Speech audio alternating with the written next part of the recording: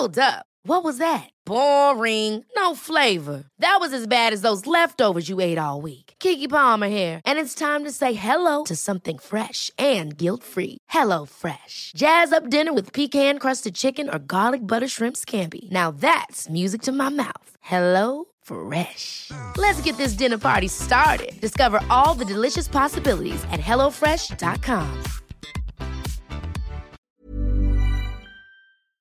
Okay, also kleine Trigger Warning hier am Anfang. Ein paar der Themen können vielleicht ein bisschen schwer zu hören sein für den einen oder anderen Zuhörer, Zuhörerin. Aber wie das reelle Leben wird die Folge auch besser. Diese Folge ist der Rebecca gewidmet, wie auch die Kartoffelfolge und wie auch die Harvey Milk Folge. Und diese Folge ist auch verwandt mit der Harvey Milk Folge und findet ein paar Jahre früher statt.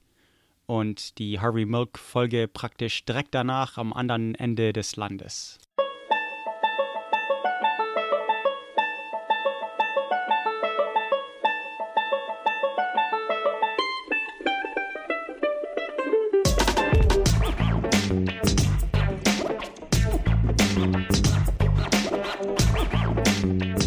Als Kind schon hast du was gemerkt. Beim Spielen wusstest du schon, einige der Beleidigungen, die die Kinder rumwerfen, treffen auf dich zu. Du weißt nicht genau, was die Wörter bedeuten, aber betroffen fühlst du dich doch. Was dich genau anders macht, weißt du als Kind nicht. Aber dass du anders bist, da besteht kein Zweifel.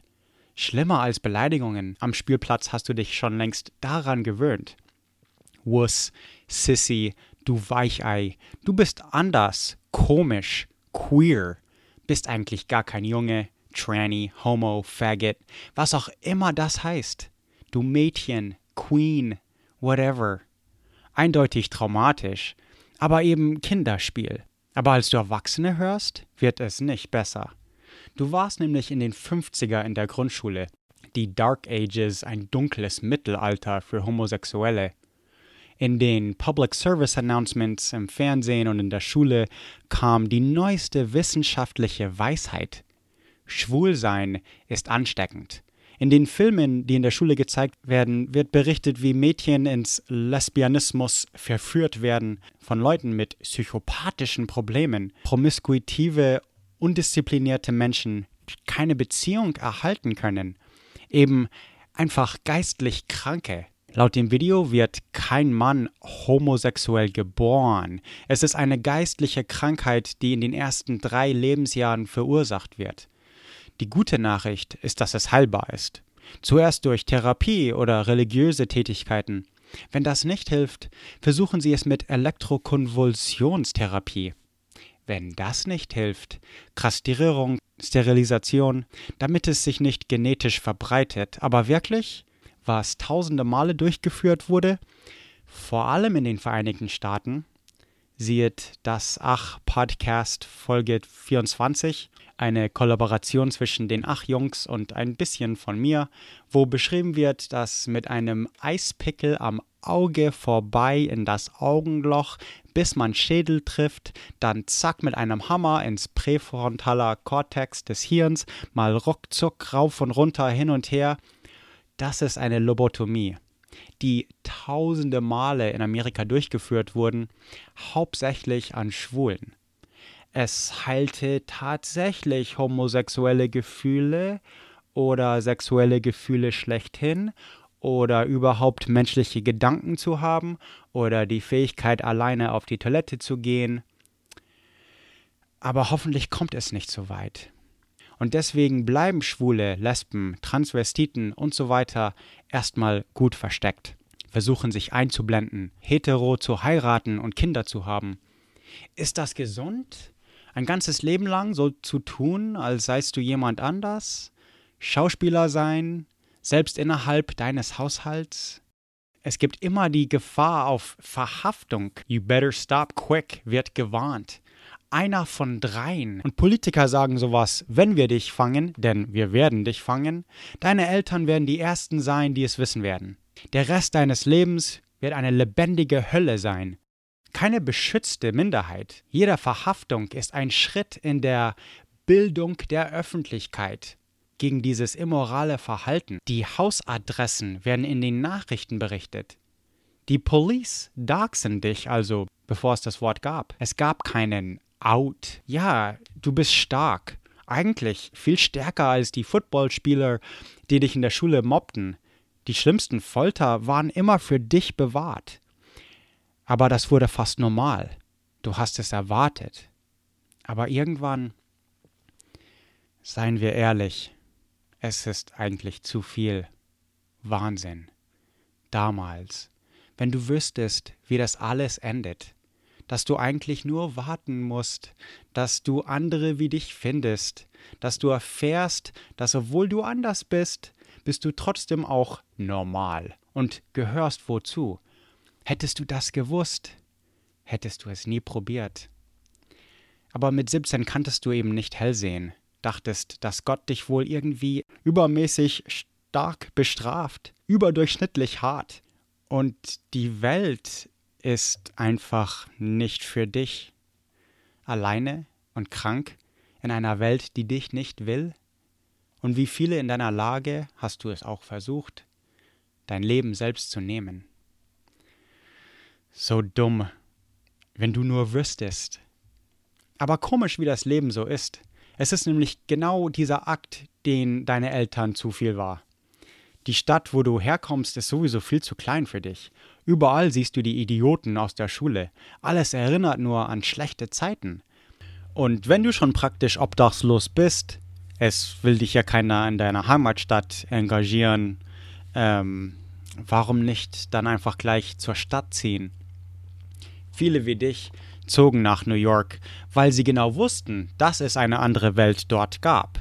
Was Leute auf dem Land in Pennsylvania nur aus Filmen und Nachrichten kennen, wird vom Autos aus als Touristenattraktion betrachtet. In Times Square, die Männer in Kleid und die Kinos. Was? Es gibt schwule Pornografie?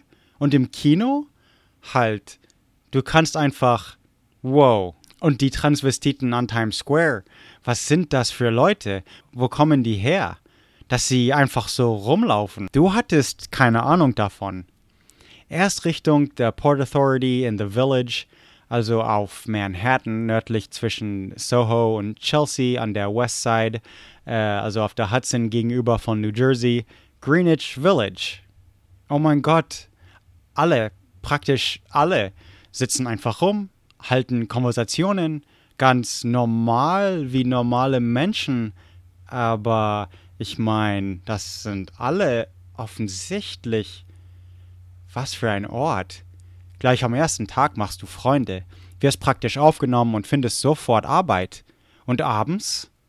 Also, wenn Greenwich Village das heilige Land ist, dann ist die Stonewall Bar genau in der Mitte das Mekka oder Jerusalem oder was auch immer. Es waren jetzt die 60er Jahre und Sachen fingen langsam an, sich zu verändern. Halt, langsam. Es gab zwar in Greenwich Village schwule Bücherladen, aber auch eben Vandale und Polizisten. Du wurdest mit vielen Gesetzen bedroht. Es gab ein Gesetz in New York gegen Masquerading, also öffentlich Masken tragen oder so tun, als wäre man was anderes. Und so wurden Transvestiten oft in die Polizeirevier reingebracht. In Drags sein war ein Verbrechen. Es galt legal gesehen nur 3 Stücke Kleidung des falschen Geschlechts.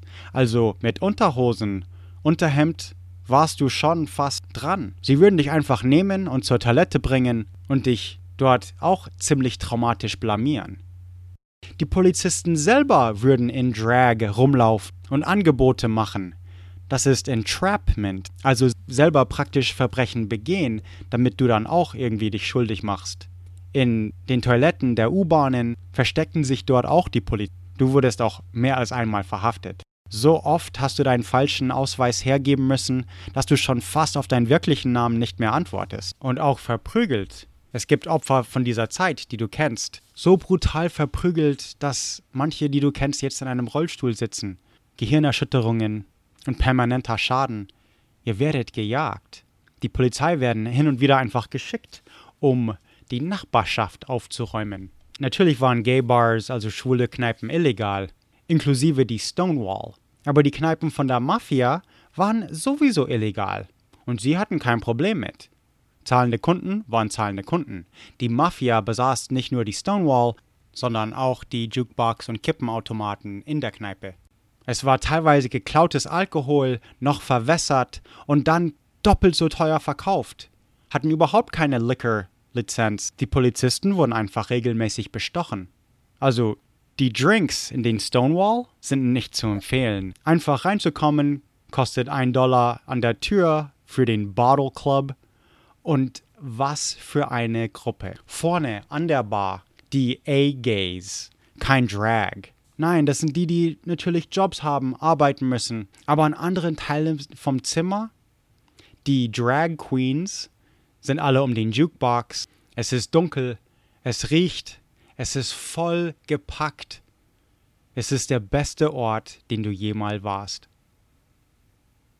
Aber es wurde oft von den Bubblegum Machine, den Kaugummiautomaten, gesprochen. Das ist ein Polizeiwagen, weil die früher die Licht so als Bubble oben drauf hatten. Oder Here Comes Lillian war Code für Hier kommt die Polizei.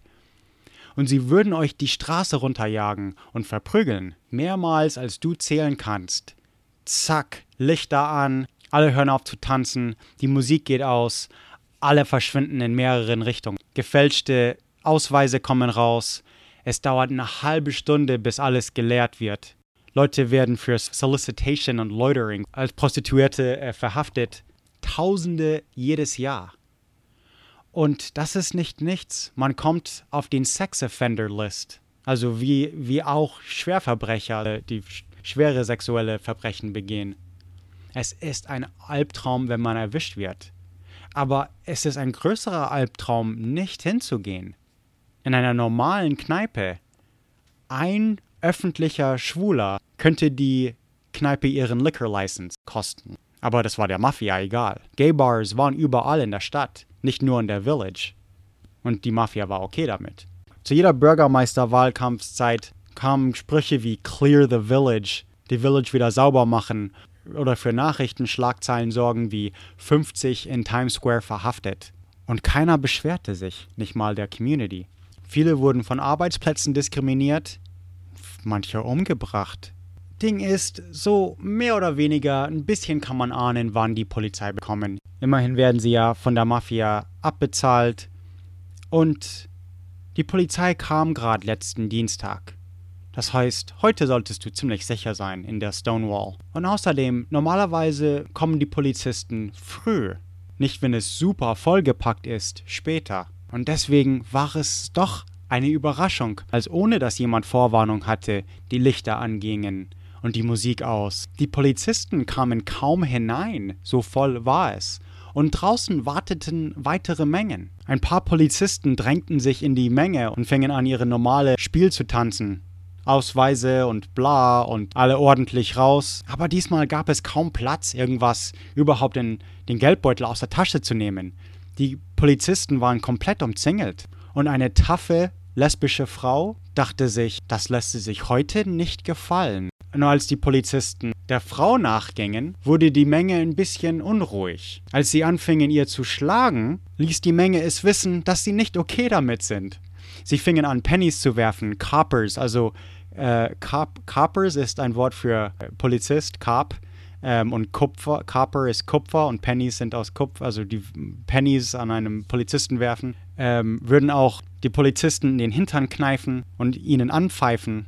Und als die Menge von draußen wuchs, gingen alle Polizisten nach drinnen. Und irgendwie verbreitete sich das Wort und die Menge außerhalb der Stonewall wurde immer größer und größer und fingen an, Dinger gegen die Holzfenster zu werfen. Jemand hatte so eine Flasche Feuerzeugflüssigkeit-Dings und zündete die Stonewall einfach an. Das Ganze wurde praktisch zur Riesenparty. Leute fingen an zu tanzen und brüllen. Sie rissen so ein Parkdings aus dem Gehweg und fingen an, damit die Tür einzurammen. Jetzt war die Menge mehrere tausend Leute. Jedes Mal, als eines der Polizisten in der Stonewall ans Radio gehen wollte, riss ihnen jemand das Radio aus der Hand. Ein paar zogen ihre Pistolen. Aber es war drinnen so voll, dass alle auf beiden Seiten eigentlich ein bisschen Angst hatten. Und die Polizisten mussten jetzt richtige Disziplin zeigen, um nicht zu schießen. Denn ein Schuss bedeutete alle Schüsse. Das wussten sie. Draußen, die Tausenden standen an Autos, brüllten und schrien. Gerade als die Polizisten endlich durch ein Fenster entkommen konnten, kam das Backup. 5 Busse mit Riot, so Schutzhelme, Tactical Police, also Riot Police eben, und formten so eine Art Phalanx und marschierten die Christopher-Straße runter. Aber wenn man jetzt die Stonewall anguckt, also auf einer Karte, dann ist das so ein Dreieck, wo es ums Block geht. Stonewall ist so direkt in der Mitte und da kommen irgendwie so 5 Straßen hinzu. Also das Ganze ist nicht so in dem Grid wie Manhattan normal, sondern das ist so ein Spinnweben von Straßen, die Nachbarschaft eben.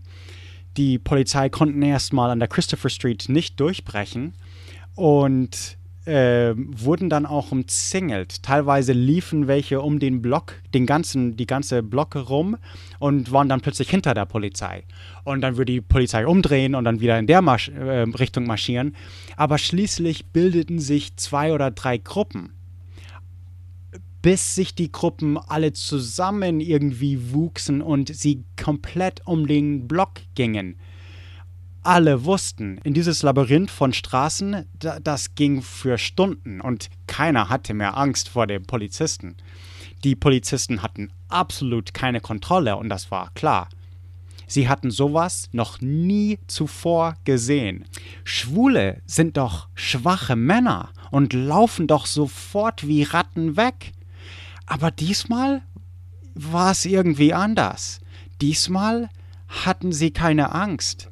Nein, die Polizei hatte Angst. Die Masse, die Community fing an, We Are the Village Girls zu singen.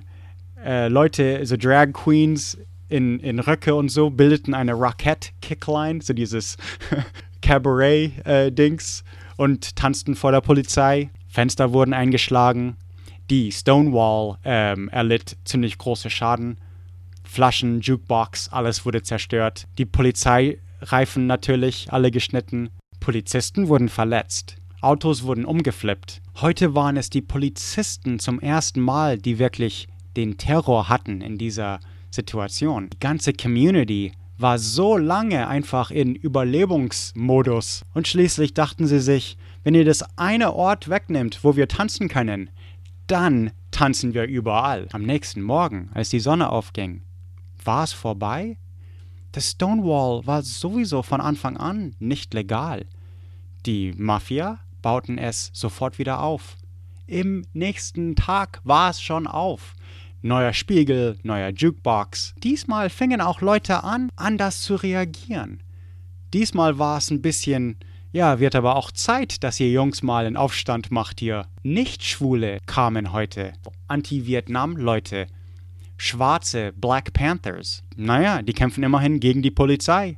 Und schlossen euch einfach an. Natürlich kamen die Polizisten auch wieder. Diesmal anders. Tränengas gleich am Anfang vor der Stonewall. Jetzt gibt es keinen Rücktritt mehr. Alle wussten das. Aber ihr habt was entdeckt. Ihr hattet eine Macht gefunden, die ihr nicht wusstet, die ihr hattet. Und einmal entdeckt, können Sachen nie wieder zurückkehren, wie sie waren. Es ist kein Aufstand. Das hier ist eine Revolution. Die, in Anführungsstrichen, Forces of Faggotry wird in der Village Voice in der Zeitschrift beschrieben. Das fand die Community nicht so toll. Und die Village Voice fing an, das Wort gay zu benutzen. Shit veränderte sich langsam. Und das Leben ging weiter. Life is full of what-ifs. Some awesome. Like what if AI could fold your laundry? And some, well, less awesome. Like what if you have unexpected medical costs? United Healthcare can help get you covered with Health Protector Guard fixed indemnity insurance plans. They supplement your primary plan to help you manage out-of-pocket costs. No deductibles, no enrollment periods, and especially no more what-ifs. Visit uh1.com to find the Health Protector Guard plan for you. Genau einem Jahr nach dem Stonewall-Aufstand, am 28. Juni 1970, hattest du in deinem ganzen Leben nie so viel Angst, als du heute auf die Straße gingst. Als du dich mit einem Kumpel trafst und ihr dann zu zweit die Straße runterging, dachtest du dir leise, oh bitte, lass es mehr als 10 von uns sein. Es gab für den Tag keinen Plan, keine Sprecher, die irgendwas sagen würden. Ihr hattet nicht mal erwartet, dass ihr es bis zu Central Park schafft. Aber so langsam sind es schon Dutzend Leute und dann 20. Am Anfang, als ihr die Straße runterging, ein paar Straßen weiter, waren es 120 Leute. Ihr ging sehr schnell. Es ist nicht das erste Gay Pride Parade, es ist das erste Rennen. Ihr hattet nämlich Angst, dass jederzeit ihr überwältigt werden könnt von einer Masse von Gegenprotestierenden und alle komplett zusammengeschlagen werden, vielleicht sogar getötet. Dieses Risiko hast du heute eingenommen. Ihr hattet Bombendrohungen gegen euch. Leute wurden angeschossen. Du hattest Angst. Aber es kommen immer mehr Leute hinzu. Und als du jetzt zurückschaust, musst du dich sofort wieder umdrehen. Du kannst die Leute nicht mehr zählen. Die ganze Straße breit und so weit hinter dir gucken kannst. Es müssen Tausende sein. Und jetzt wird es klar. Halt. Du brauchst keine Angst zu haben. Du gehst auch langsamer. Jetzt, mit Stolz, kein Rennen mehr. Nein, jetzt marschiert ihr langsam Richtung Central Park. Sowas hast du nicht nur nicht erwartet, sondern du hast dir nie erlaubt, sowas zu erhoffen lassen. Du bist so überglücklich, dass du dich den Rest des Weges nach Central Park dich durch fließende Tränen zurechtfinden musst. Und es besteht kein Zweifel, dass ihr garantiert dort ankommt. Keine Macht auf dieser Welt könnte euch aufhalten. Und so lebt Stonewall, die Stonewall Bar, in jeder Gay Pride Parade weiter. Was für ein Gesetz brachen die überhaupt? Unfaire Gesetze sind ja nur da zu brechen. Es geht gleich weiter. Bleibt kurz dran.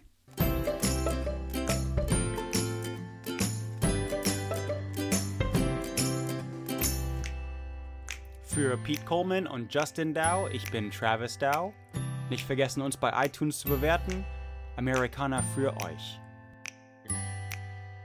Innerhalb von 6 Monaten nach den Stonewall Riots, die Stonewall-Aufstände, wurden 2 Aktivistenorganisationen in New York gegründet. 3 Zeitungen wurden gegründet und innerhalb von ein paar Jahren gründeten sich Organisationen in den ganzen Vereinigten Staaten. Sieht zum Beispiel meine Folge über Harvey Milk ein paar Jahre später in San Francisco. Gay Pride Marches gab es in New York, Los Angeles, San Francisco, Chicago, jedes Jahr am 28. Juni an dem Tag wegen dem Stonewall Riot eben, an dem Tag, an dem sich alles änderte, denn heute gibt es Gay Pride Marches auf der ganzen Welt. Aber natürlich kommen nicht immer alle in Central Park an. Neulich in den Nachrichten war ja dieses, in Brunei will ein Sultan Homosexuelle steinigen lassen. Mike Pence, der Vizepräsident der Vereinigten Staaten, ist ein sturer, starker Gläubiger in so Sachen wie Pray Away the Gay, sodass man das Schwule wegbeten kann. Und ich meine, ich habe in meiner persönlichen Erfahrungen gemacht, wo ich weiß, dass das nicht funktionieren kann. Das ist, glaube ich, keine Freiheit. Das ist kein Weg, ein Leben zu führen. Aber ich will hier nicht predigen, ich will euch bloß die Geschichte von Stonewall erzählen und eigentlich nur klar machen, wie unglaublich tapfer diese Aktion war, obwohl es sich praktisch so ergeben hat. Die Polizei kam zum falschen Moment irgendwie, dass es doch irgendwie langsam, aber sicher die Welt veränderte und Leute sich einfach mehr und mehr trauen und gegen die unfairen, einfach weird Glauben der Öffentlichkeit und so endlich gingen und für Bildung und Forschen war, dass es keine klinische psychische Krankheit oder sowas ist. Aber ich ging nur in Oregon und Kalifornien auf die Schule und ich kann sagen, dass es zu meiner Zeit wurde eben sowas ganz groß geschrieben und gebildet und auch, also Inclusivity und Anti-Mobbing und das Ganze, das gab es bei uns schon in den 90er. Also heute in der Schule gelernt haben, dass erstens Schwulsein okay ist, dass es normal ist, dass man ein normales, freies Leben führen kann und es keine Nachteile in dem gibt und das Ganze, muss ich doch sagen, dass es eine sehr andere Bildung war als die ich jetzt für diese Folge geforscht habe. In den 50er Jahren war es wirklich brutal und ich kann da nochmal die Folge von Das Ach, das URL ist wirklich komisch, aber wenn ihr Das Ach Podcast Folge 24 oder Das Ach Lobotomie oder sowas, das ist Folge 24 über Lobotomie eben, ihr könnt das schon googeln, glaube ich. Kann ich sehr empfehlen. Das war genau diese Zeit eben, 1950er. Und dann kommt eben diese Folge und dann die Harvey Milk-Folge. Nochmal gute Nachricht, wie sich die Welt änderte für das Gute. Was für eine Story. Es ist jetzt 2019, das heißt, es passierte genau vor 50 Jahren. Also schnell, 28. Juni dieses Jahr. Es gibt schon seit Jahren in New York Planen. Das wird was zum Gucken sein. Manche nennen es die Stonewall Riots. Ich glaube, es wird korrekterweise wirklich die Stonewall Rebellion genannt, wenn nicht Revolution. Denn es war mehr als ein Aufstand, es war wirklich eine Rebellion, wo die Polizei praktisch keine Gewalt hatte. Und ja, das ist eine Aussage für sich. Für die noch hören, ich bin in Juni bei Podstock. Sieht so aus, wenn jetzt nichts schief läuft. Das ist so in 5-6 Wochen oder so von jetzt. Das ist ja bald. Ich weiß nicht, ob bis dahin eine Folge kommt, aber ich plane dort ein paar Folgen zu machen, glaube ich. Aber ich bin in Juni Anfang Juni ist es bei Podstock, podstock.de, aber dann bin ich eine ganze Woche danach in Bremen, wenn ihr in Bremen seid. Ich weiß nicht wie oder wo oder was ich da mache, aber einfach rumhängen und Sachen sehen. Nicht unbedingt, es muss gar nicht Podcast verbunden sein, sondern ich bin einfach in Bremen, um zu entspannen, weil ich nur eine Woche Urlaub habe. Aber vielleicht bin ich da irgendwo zu sehen. Bleibt bei Twitter gespannt, @AmericanaPod, @TravisJDow oder @PodcastNick oder keine Ahnung. Aber wahrscheinlich @AmericanaPod und @TravisJDow ist das Beste. Travis J. Dow. Und sonst, wir haben eine neue Show bei Podcastnick gelauncht. Die beste Produktion, die wir bisher haben, ist bei podcastnick.com zu sehen. Das Ganze das sind YouTube-Videos, Dokumentarfilm, qualitätmäßig, hauptsächlich von Pete Coleman gemacht. Und das ist Wahnsinn, was er gerade auf die Beine stellt. Also guckt das doch bitte mal, tut mir einen Gefallen und guckt bei Past Access with Pete Coleman bei podcastnick.com, podcastnik, und warum nicht mal bei podcastnickshop.com vorbeigucken. Da gibt es auch mittlerweile Haufen neuen Sachen. Das meiste ist auch in Europa verfügbar. Also ich gucke da immer ein bisschen vorsichtig, dass es alles in Amerika und Europa verfügbar ist. Nicht alles, aber das, was ich kann, das meiste. Ich glaube, es gibt coolere Cappies, die es nur in Amerika gibt oder so. Okay, genau, aber da habe ich auf jeden Fall neue Entwürfe. Und wenn ihr jetzt guckt, dann guckt nochmal in Juni, weil ich glaube, ich entwirf nochmal ein paar Sachen mit der Judith und für Podstock und wegen Podstock und keine Ahnung was. Aber ja, seid mal gespannt. Warum nicht? It's whatever. Be hella gespannt, dude. And have a nice day. Ever catch yourself eating the same flavorless dinner 3 days in a row? Dreaming of something better? Well, HelloFresh is your guilt-free dream come true, baby. It's me, Keke Palmer. Let's wake up those taste buds with hot, juicy pecan-crusted chicken or garlic butter shrimp scampi. Hello Fresh. Stop dreaming of all the delicious possibilities and dig in at HelloFresh.com. Let's get this dinner party started.